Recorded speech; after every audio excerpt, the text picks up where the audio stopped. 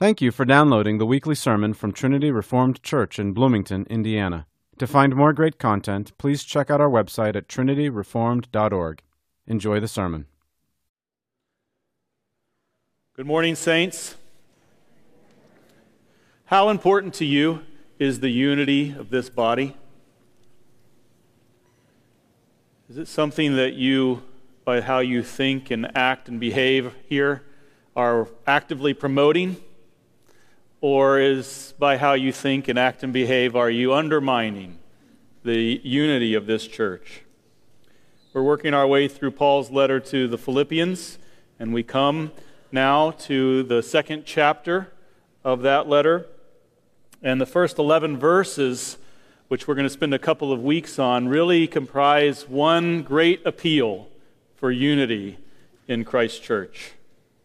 And this appeal lies at the center and heart of a letter to one of the finest, healthiest churches that Paul ever had dealings with. There's not anything in this letter that we can discern that's like acutely wrong or majorly wrong with this congregation.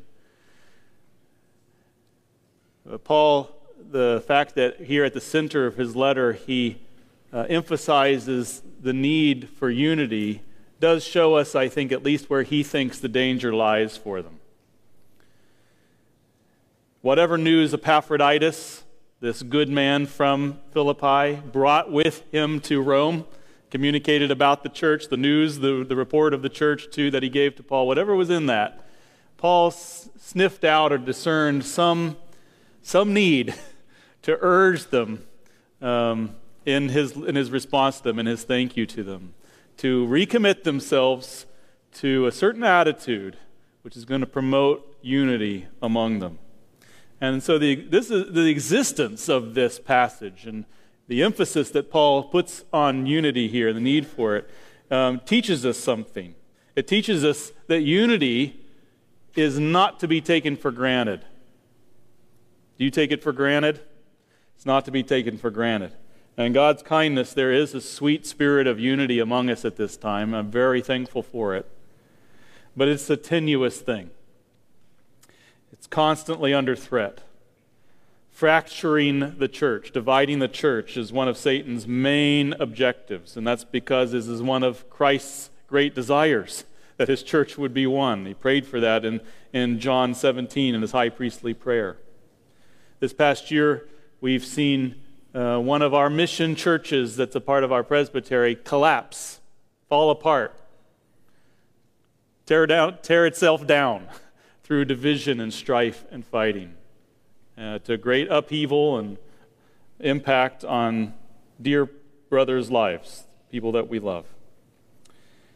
Another church that I've heard about in the last couple of weeks is in meltdown right now over similar issues and fighting and disagreements between leaders and congregants.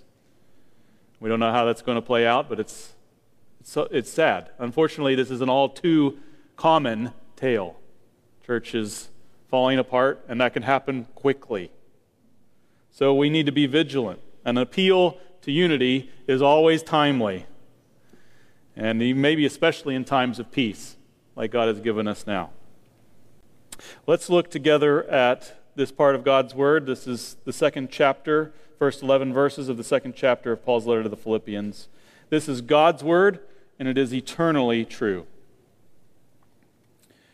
Therefore, if there is any encouragement in Christ, if there is any consolation of love, if there is any fellowship of the Spirit, if any affection and compassion, make my joy complete by being of the same mind, maintaining the same love, united in spirit, intent on one purpose. Do nothing from selfishness or empty conceit, but with humility of mind, regard one another as more important than yourselves. Do not merely look out for your own personal interests, but also for the interests of others. Have this mind in yourselves, which was also in Christ Jesus, who, although he existed in the form of God, did not regard equality with God a thing to be grasped, but emptied himself, taking the form of a bondservant and being made in the likeness of men. Being found in appearance as a man, he humbled himself by becoming obedient to the point of death, even death on a cross. For this reason also God highly exalted him and bestowed on him the name which is above every name, so that at the name of Jesus every knee will bow, of those who are in heaven and on earth and under the earth, and that every tongue will confess that Jesus Christ is Lord, to the glory of God the Father. This is the word of the Lord. So every part of that very great and memorable passage works together to form an appeal for unity in the church. It's rich and important enough that we are going to spend 2 weeks on it. To help us wrap our head around the structure of this passage and how it all works together in Paul's appeal, I've tried to map it out this way. In verse 1, Paul gives the motivation for the appeal that he's making here, the motivation. In the second verse, he states the object of the appeal, what he's after, the ideal state that he envisions for the church to maintain. In verses 3 and 4, he lays out the thrust of this appeal, what it requires, what unity requires of each of us in order to maintain it in terms of our attitude and our behavior. And then finally, in the fourth part, which we're going to look at next week, in verses 5 to 11, Paul invokes the greatest possible example ever of the kind of attitude and behavior that he is commending to the church in Philippi. That's the example of the Lord Jesus Christ himself and his great condescension from heaven all the way to the point of the cross. So we're going to look at that example next week. It's a rich enough and wonderfully told story about Jesus that is great and deserving of its own sermon. Let's see what God has to say to us as we look at the first three parts of Paul's appeal for unity. Paul begins with the motivation for his appeal in verse 1. He says, "Therefore, if there is any encouragement in Christ, if there is any consolation of love, if there's any fellowship of the Spirit, if any affection and compassion." That's the motivation. What is he doing with this string of if statements, these conditional clauses? Well, what he's doing is he's invoking the Philippians' personal knowledge and experience of gospel blessings that they have known and felt as the motivation for what he's going to call them to do. We said a couple of Sundays ago on a sermon on the previous passage that gospel obedience is downstream obedience. It flows out of what God has first done for us. We love because he first loved us. We're able and we're motivated to love because God has loved us. That's gospel obedience. You can just insert any form, any requirement of obedience. It flows. If it's true and godly, it flows out of gratitude for the immense love and grace of the Lord Jesus and taking action towards us first. And Paul is demonstrating that principle in how he structures his appeal for unity. Calling the Philippians to unity, he starts by reminding them not only of God's goodness toward them in Christ, but their personal, present experience and enjoyment of that goodness. His repeated use of if, all these conditional statements, is rhetorical. He's not casting doubt on whether the Philippians have actually tasted of these things or experienced these things in their life. What he means by if, well, if in Greek can mean different things. There's different ways of using if in Greek. Sometimes it just is truly conditional, like where it might be the case or it possibly could be true. But that's not how Paul is using it here. There's another use of if, that kind of clause in Greek, which is more like, because it is so, since it is true, do this or that thing. And that's how Paul's using it here. It's more like, because there is consolation and love, do this. Respond in this way. But he's putting it in this questioning, sort of pleading way. He's not in authority mode. He's not rising up in his authority as an apostle to teach and require things. He's working with the people. He's pleading with us in how he forms his argument. And what he's doing with these ifs is they force us to stop and think and take stock of what kind of encouragement is in Jesus and that I've received. It forces us to call it to mind, to go through that exercise. And so that's what he's doing. He wants to stir us up from the knowledge and the memory, the rehearsal of the kindnesses we've received from God in order to motivate us to what he's going to call us to do. So what blessings is Paul specifically trying to call to the Philippians' minds and to our minds? Let's walk through these statements and see for ourselves, see what it stirs up in ourselves. His first statement is, if there is any encouragement in Christ. Is there any encouragement in Christ? What does he mean by encouragement? Well, that's a word in Greek that is paraklesis. You might recognize that word from what the word Jesus calls the Holy Spirit I think it's in John. But he calls the Holy Spirit the Paraclete. And that word just means coming alongside to help. Walking alongside to give assistance and help. Paraklesis. Anybody here experienced Jesus coming alongside you and giving you help in your life? That's the common experience of a Christian. We have come to find Jesus our helper, our guide, our friend in deepest need. Like the psalmist says in Psalm 23, yea, though I walk through the valley of the shadow of death, I fear no evil, for thou art with me. In every condition, Jesus is there, leading us and helping us. He's coming alongside us. What encouragement to know the Lord Jesus, to have his steady hand, his rod and his staff comforting us. That's David's just voicing the common experience of a Christian in beautiful language. And Paul's trying to call that kind of thing to mind. If there is any encouragement in Christ, well, what comes to your mind? I hope things are coming to your mind. Moments and places and times and ways that Jesus has come to your aid and been a friend to you and a guide to you. The second statement is, if there is any consolation of love. Consolation is a word that just means comfort. Is there any comfort in love? I think what he has in mind is the love that God the Father has expressed toward us in Jesus Christ. Is there any comfort in that love? Have you experienced it for yourself? You know what that's about?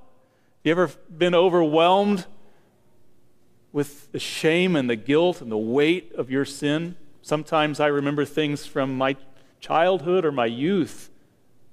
When I'm not trying to think of the past, but all of a sudden it just comes into my mind, and it just overwhelms me with shame.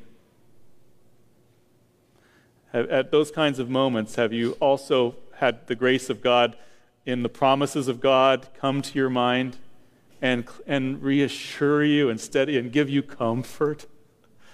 Where would we be under the weight of our sin without the promises of Scripture regarding God's comforting love? He is called by Paul the Father of mercies and the God of all comfort. And he expresses that comfort to us in love and makes it known to us in his word and by experience in our lives as his Holy Spirit brings it to mind and applies it to our hearts. Times of grief and difficulty in our lives where God comes near to us in comfort of his love. One of the benedictions that we use at the close of our services sometimes from 2 Thessalonians says, now may our Lord Jesus Christ himself and God our Father, who has loved us and given us eternal comfort and good hope by grace, comfort and strengthen your hearts in every good work and word. Have you known that comfort personally? Paul assumes that you have. He's not calling it into question. He's stirring it up, the memory and the knowledge of that in your life. I hope you're stirred up. The third statement that he says is, if there is any fellowship of the Spirit. What fellowship of the Spirit can you say as a Christian that you've enjoyed and experienced? There's at least a couple of different categories of the fellowship of the Spirit that we could explore. First, and the greatest one, is that the Holy Spirit gives us fellowship with the Father and the Son. It is by the Spirit that the Father and the Son make themselves known and felt and experienced to us. It's by His Spirit that we know that we are the Lord's, and that we belong to Him. 1 John 4:13 says, "By this we know that we abide in Him, that He in us, because He's given us the Spirit." That's how we know that we abide in Him. He's in our hearts, it says, crying out, "Abba, Father," confirming that we have a God as our Father and that our hearts belong to Him. There's also the fellowship and communion that the Holy Spirit creates between believers. Just as we have communion and fellowship with the Lord by the Spirit, that same Spirit unites us together in communion. We say in the Creed, almost weekly, "I believe in the communion of saints." And that's in the last category of the structure of the Creed, which is following, "I believe in the Holy Spirit." He creates this communion and unity between believers. There is a kinship thicker than blood that the Holy Spirit establishes in His church. And many of us, all of us who believe, have to some degree come to know it and to feel it and experience it. The McNellys are new here. Welcome. They were telling us about their church back west, Arizona or New Mexico, Washington, and how sweet the fellowship and the bond of that was. This is the church. The true church is Spirit-filled and Spirit-bonded together in fellowship that is far thicker and truer and more lasting and deeper than even the bonds of family and kinship. And many of us have come to know that we feel much closer, have way more in common through the Spirit with one another who are so different and from different, maybe even different countries than we have with our own family members who don't believe. That's a common experience. And Paul is calling us to that memory to mind by his asking of this, or the way he frames that question. Is there any fellowship in the Spirit? Well, yes, there is. The fourth statement, which I think is an overflow of that Spirit-filled blessing in one another and that bond in one another, is if there's any affection or compassion. Have you experienced the overflow of the Spirit in the body of Christ, real people, brothers and sisters, coming to your aid in affection and compassion when you need it? And maybe not as often or as much as you want. But if you're a Christian and you've been here very long or been in a good church very long, you've felt it. You've experienced it in real practical ways. Sometimes you just have to intimate that there is a problem in your life or a crisis in your life, and you see the church spring into action out of affection and compassion for you to give you some help. It's just a beautiful thing. Is there any affection and compassion available to us in the church? Oh, there is. Paul assumes that he's speaking to Christians and that we all have these experiences, and he wants to stir the memory of that up in us as motive and incentive to give ourselves to this thing, this ideal of unity that he's going to lay out for us in verse 2. Here's where he gives the object of his appeal. Let me read it again. If there is any encouragement in Christ, if there is any consolation of love, if there's any fellowship of the Spirit, any affection and compassion, what? Make my joy complete by being of the same mind, maintaining the same love, united in spirit, intent on one purpose. So, in short, Paul wants us to get along and be unified, to share in something that unites us and holds us together in an insoluble bond. There's nothing that could make me happier than that, says the Apostle Paul. You want to make your spiritual father happy? Get along and be unified.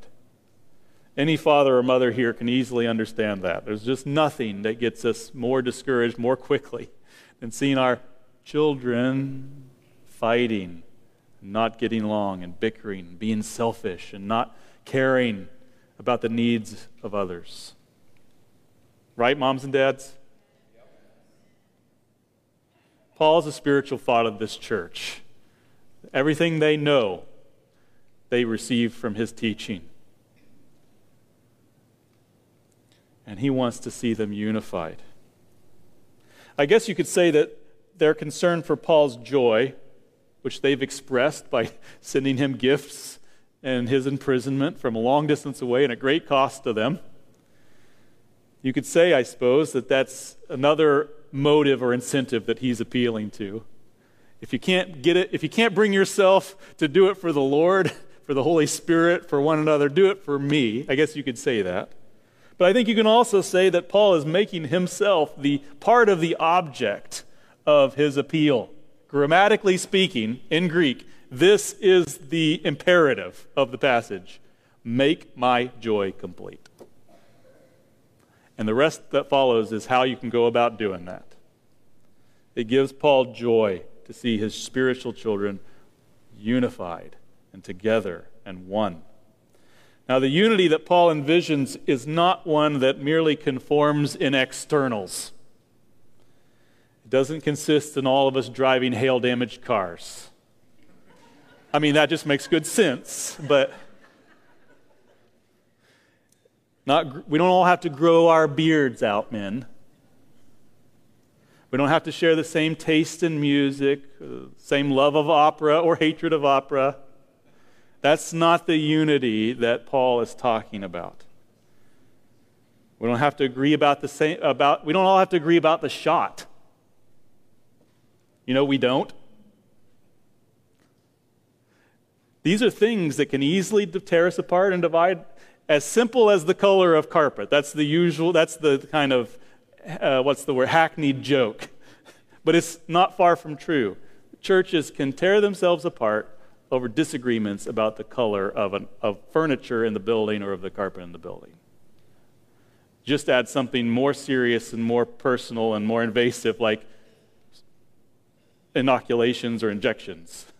And you can see how easily, in our disagreements over that, we could divide. This is not the nature of the unity that Paul is talking about. Cults specialize in that kind of external forms of unity, that surfacey stuff. The Church of Jesus Christ is not a cult. In fact, it is a wonderfully diverse place. NPR, when they talk about Christians, they talk about like we're this uniform thing, like we're all the same person. With the same, we vote the same, we dress the same, we go to the same places, we go to the same schools, all this stuff. And it's just not true. If you've been here very long, you know it's not true. How do you even explain knowing each other the way we do? Would any of us have any, more than a passing acquaintance with each other if we didn't share the same love for the Lord Jesus and share the same spirit that he's given us? We wouldn't. There's no way to explain what ties us together apart from spiritual love for the Lord, blessings from the Lord, experience of God's grace, being Christians. There's a variety of gifts in the church, and there's an attending variety of perspectives and tastes and opinions. That's part of the beauty of the church. There's room for personality in the kingdom of God. In fact, I think it's an important thing. Paul is not opposed to variety. He's not opposed to diversity. The gospel celebrates that, actually. But there is something that we are to be lockstep in common and have and share identically with one another. Something that we are just like, what? What's something pejorative we could say about it? Like, you got something? Well, lockstep. Like we're supposed to be drone-like about. That's what I'm looking for. We're supposed to be like drones about. Conformists. There's something to conform to. And what is it? Paul envisions a unity that is internal and spiritual, that flows from a shared attitude or disposition of mind. A certain attitude of mind that we are all equally and fully to share. The Greek word translated mind in this passage, in verse 2 it appears a couple of times, and in verse 5 it appears again in the Greek. It's the same word, but it's translated differently in this passage. It's almost like it's a word that doesn't comfortably come into the English language, and so they are struggling different ways to get it across all throughout this passage, the scope of it. It's translated mind, purpose, attitude. When it talks about have this attitude, which is also in Christ Jesus, is the same word that's translated elsewhere as mind or purpose. Attitude or mindset or attitude of mind is probably the best way to understand what Paul's saying. What does this attitude of mind that he's calling us to share in common consist of? As the passage goes on, further develops, and even as we get into next week, it just becomes increasingly clear that what Paul envisions is a unity that flows from a God-given, gospel-empowered disposition of humility, an outlook of humility that that allows us patiently to bear with one another, that keeps us with a sort of that pokes our own bubble, keeps us sort of low and deflated, not discouraged, but just not thinking highly of ourselves, an attitude of humility that allows us to put up with one another in variety of opinions, differences, and in many, many failings. That sees everybody else here in the room, whether they're high or low, above me or beneath me in rank or gifting or whatever, as a worthy recipient of my sacrificial service. That's the inward attitude we're all to possess. Those are the glasses we're supposed to share in common and look through as we view ourselves in the world.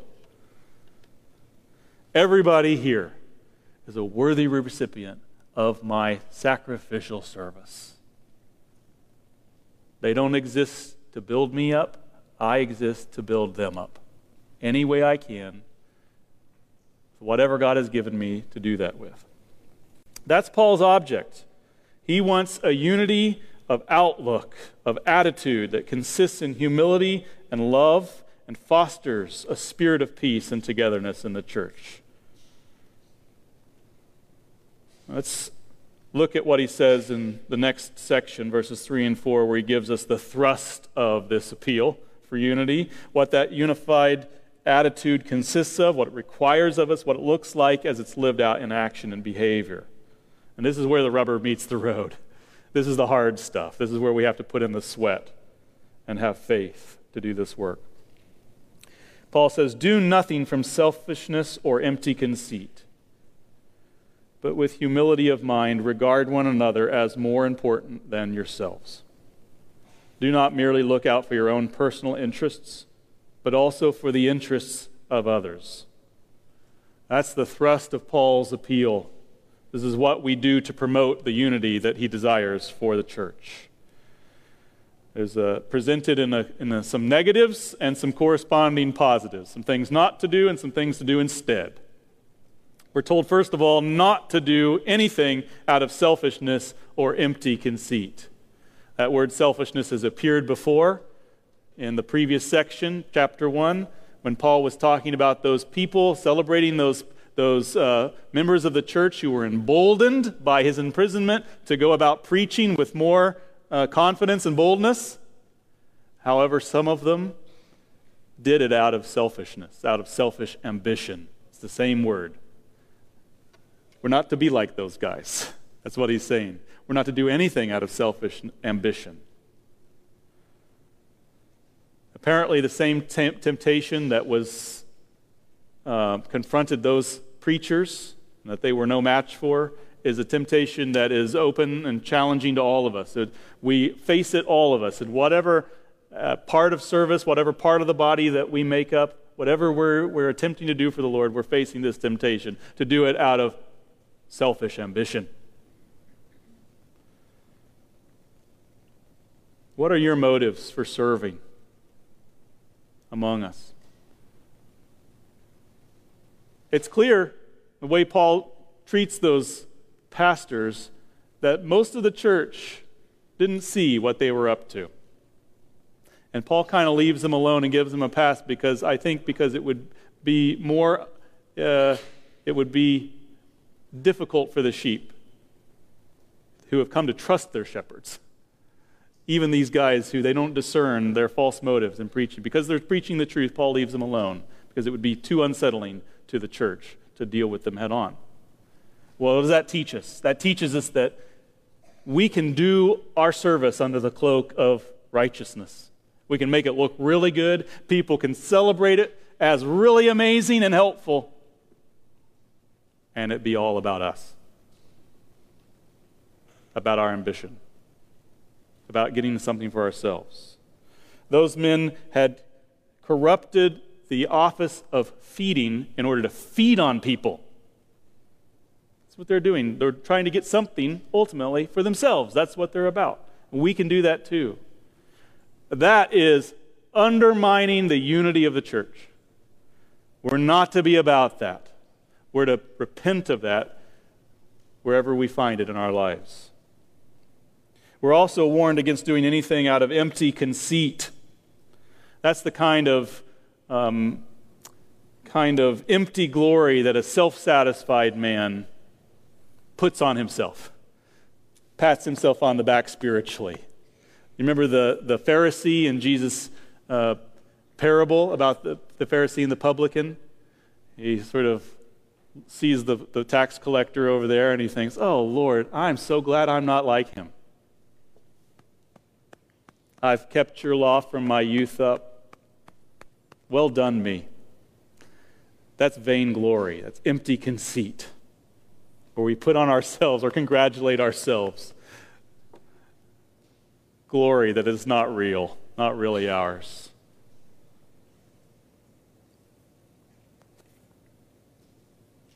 Christ came humbly to humble us.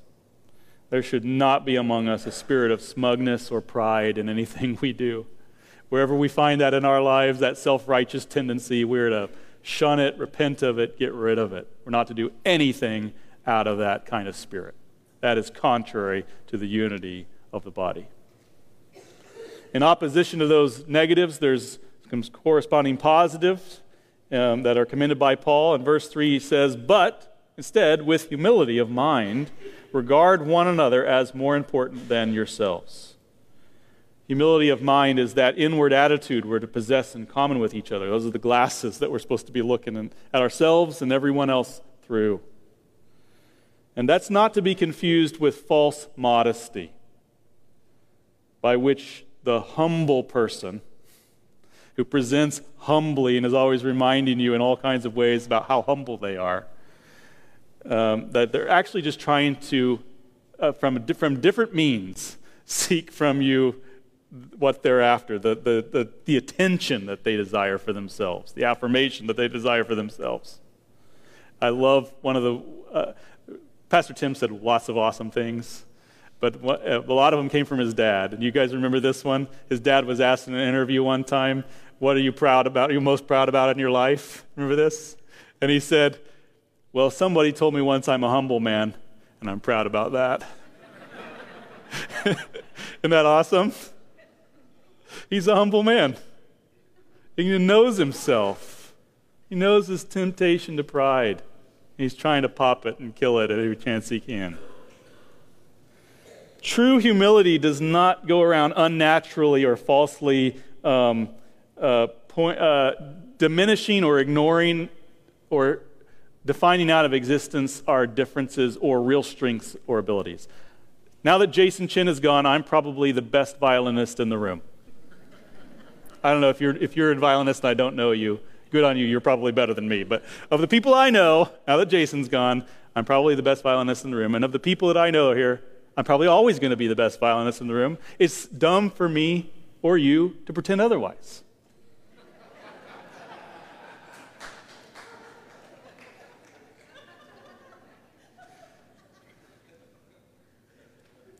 I actually mean that. Wouldn't it be dumb for me to go like, oh, Cheryl's probably way better than me. It's just not true, you know? Paul is not calling us to deny truths about ourselves, skills, abilities, virtues that we possess.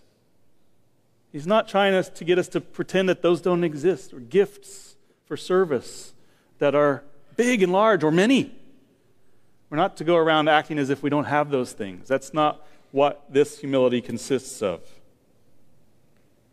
It starts with a proper estimation of ourselves as dependent creatures under God, well aware both of our weaknesses and the glory that we possess, thanks be to God, as His image bearers, as gifted ones. But it doesn't make too much or too little of those things. It's just, it understands. It takes them in stock. So it starts with a proper estimation of self. It doesn't lie about what we have and what we don't have. But at the end, it's not self-focused. That's what the amazing principle that Paul is getting across here is. It's not like calling us in this humility to deny who or what we are, what we've been given, but it's just not self-focused at all. The humility of mind that Paul wants us to share in common is the will and ability to dedicate all that we have, all that we've been given, all that we are in sacrificial service of other people, of the body of Christ. Our gifts, our talents, our rights, our privileges, our prerogatives, all of those belong to the Lord and are given to us for the good of others. That's the outlook we're called to have. To see them as existing for others and not for ourselves. Humility, the kind that Paul's talking about here, sees others, whether they're low or high, as more important. More important than ourselves. And therefore, you, all of you, more important ones than me, are worthy of my self-giving sacrificial service. And you're to look at everybody else in the room and think the same thing.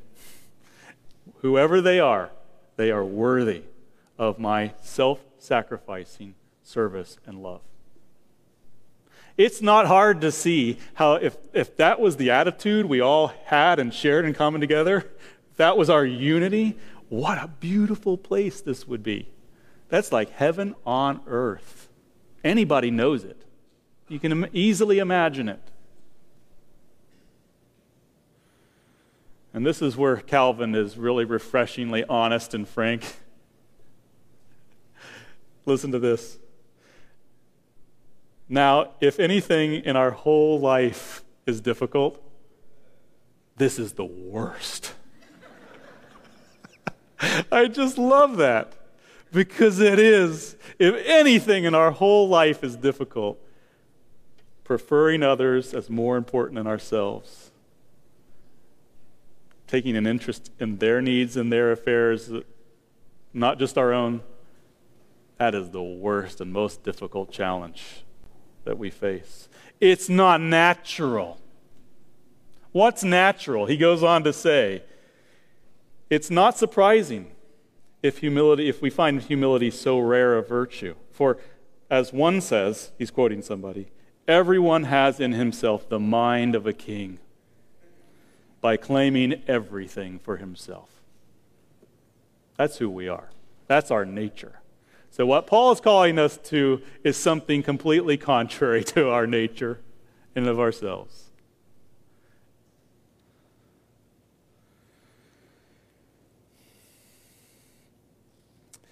But the gospel comes to humble us.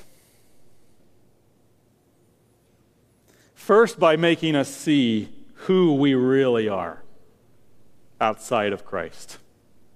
Condemned, worthless, rebels, deserving of hell, and nothing more. That's who we are. We think of ourselves as kings, and what we are is wretches. And the gospel starts to humble us by pointing that out and impressing it upon us through the law of God.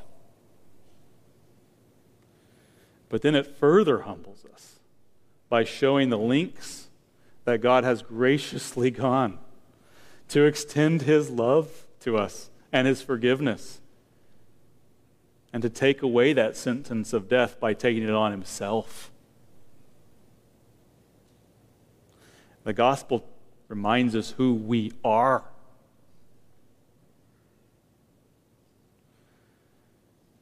And that's what promotes humility, remembering who we are.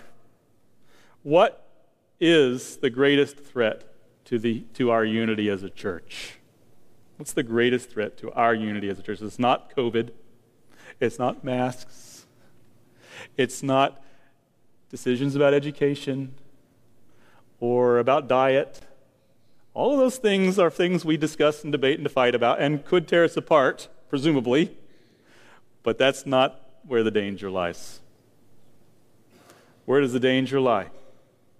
In some of us, or all of us, forgetting who we are. Forgetting what we've been saved from. Forgetting that we don't deserve anything good from God. Not a seat in this room, not a gift from the Lord, not salvation, not an opportunity to serve others, not the privilege and honor of being served. We don't deserve any of it. It's all comes as a gracious gift from the Lord. And the gospel reminds us of that constantly. Calls us back to remember it. And empowers us to live in a new way. So when Paul says, don't do this and don't do that, but instead do this, what he's calling us to do is put off the old self and its old ways and habits and desires, which are evil, and put on the desires of the Lord, which we have come to know because he's given them to us and shown us. He demonstrated them to us in the gospel and in his gospel acts. Paul knows we need to be reminded of that because it's like, yeah, unity sounds nice. Yeah, oneness of mind, that sounds great. Heaven on earth, I'd love to be a part of that. And then he tells us next in verses 3 and 4 what that requires of us. Well, it's like, shoot, I didn't realize the way was straight up a 10,000-foot cliff. Jesus has opened the way. And Paul's going to go on in the verses that follow, which we're going to talk about next week, to show us that way, which Jesus has trod, and the glory that was given to him, which is ours as well, if we follow him. And we need to hear that. I want to close today just by reading a few words of Jesus from the Gospel of John, words that he prayed in his high priestly prayer, John 17, the night in which he was betrayed, the night before he gave his lifeblood in obedience to the Lord for the good of your soul, out of love for you, which you don't deserve. We've seen up to this point the importance of unity to Paul. Now I want us to see together the importance of unity to the Lord Jesus. How important it is, how significant it is to him. Okay? This is in the middle of his high priestly prayer, right at the heart of it. And he says this in verse 20 of John 17. I do not ask on behalf of these alone, these disciples here in the room with me, but for those also who believe in me through their word. That's all of us. We've come to believe their word. Here's what I ask, that they may all be one. Even as you, Father, are in me and I in you, that they also may be in us, so that the world may believe that you sent me. The glory which you have given me, I've given to them, that they may be one, just as we are one.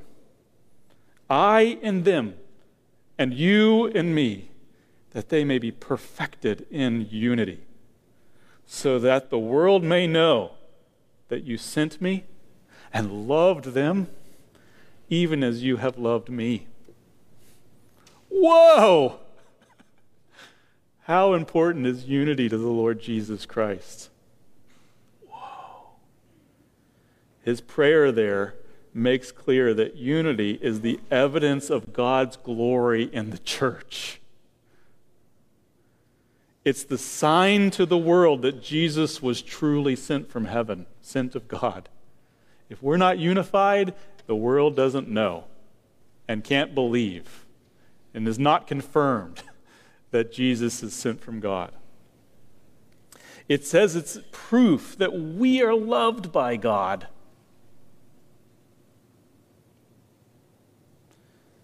And it's a divine gift by which we are invited into the unity that Jesus has with his Father.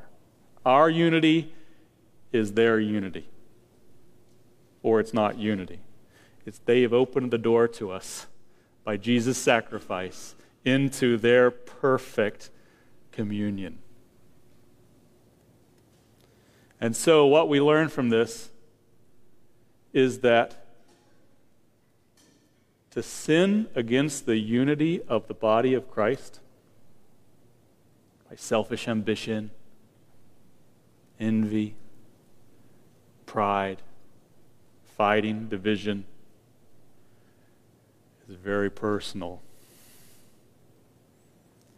It's not a sin against the institution of the church or the bylaws. It's not a sin against a creed, doctrinal statement, or position, or just disagree. It is a sin against the unity of the Father and the Son, which they have graciously opened to us to enjoy and share in. It was very, very important that we be done with pride and that we take on this humility of mind and attitude and serve one another in true love. God, keep us humble.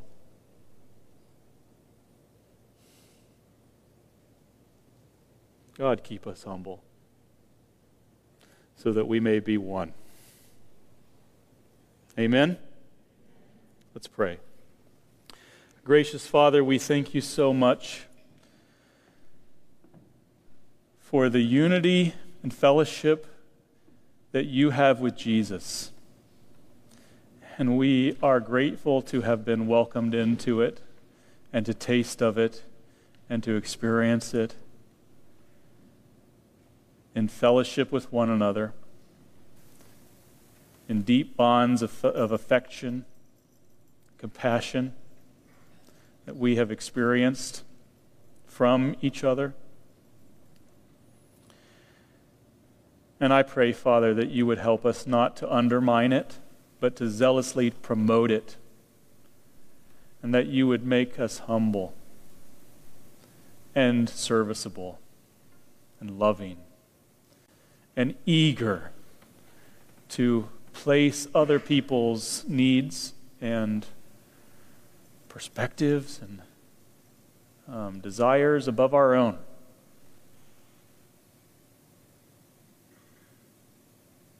Would you help us to do this, Father? We know you have the power. Jesus has paved the way. He has shown it to us. And I pray as we come back next week and remember what he has done, that you'd work that same attitude into our hearts. I pray in Jesus' name. Amen.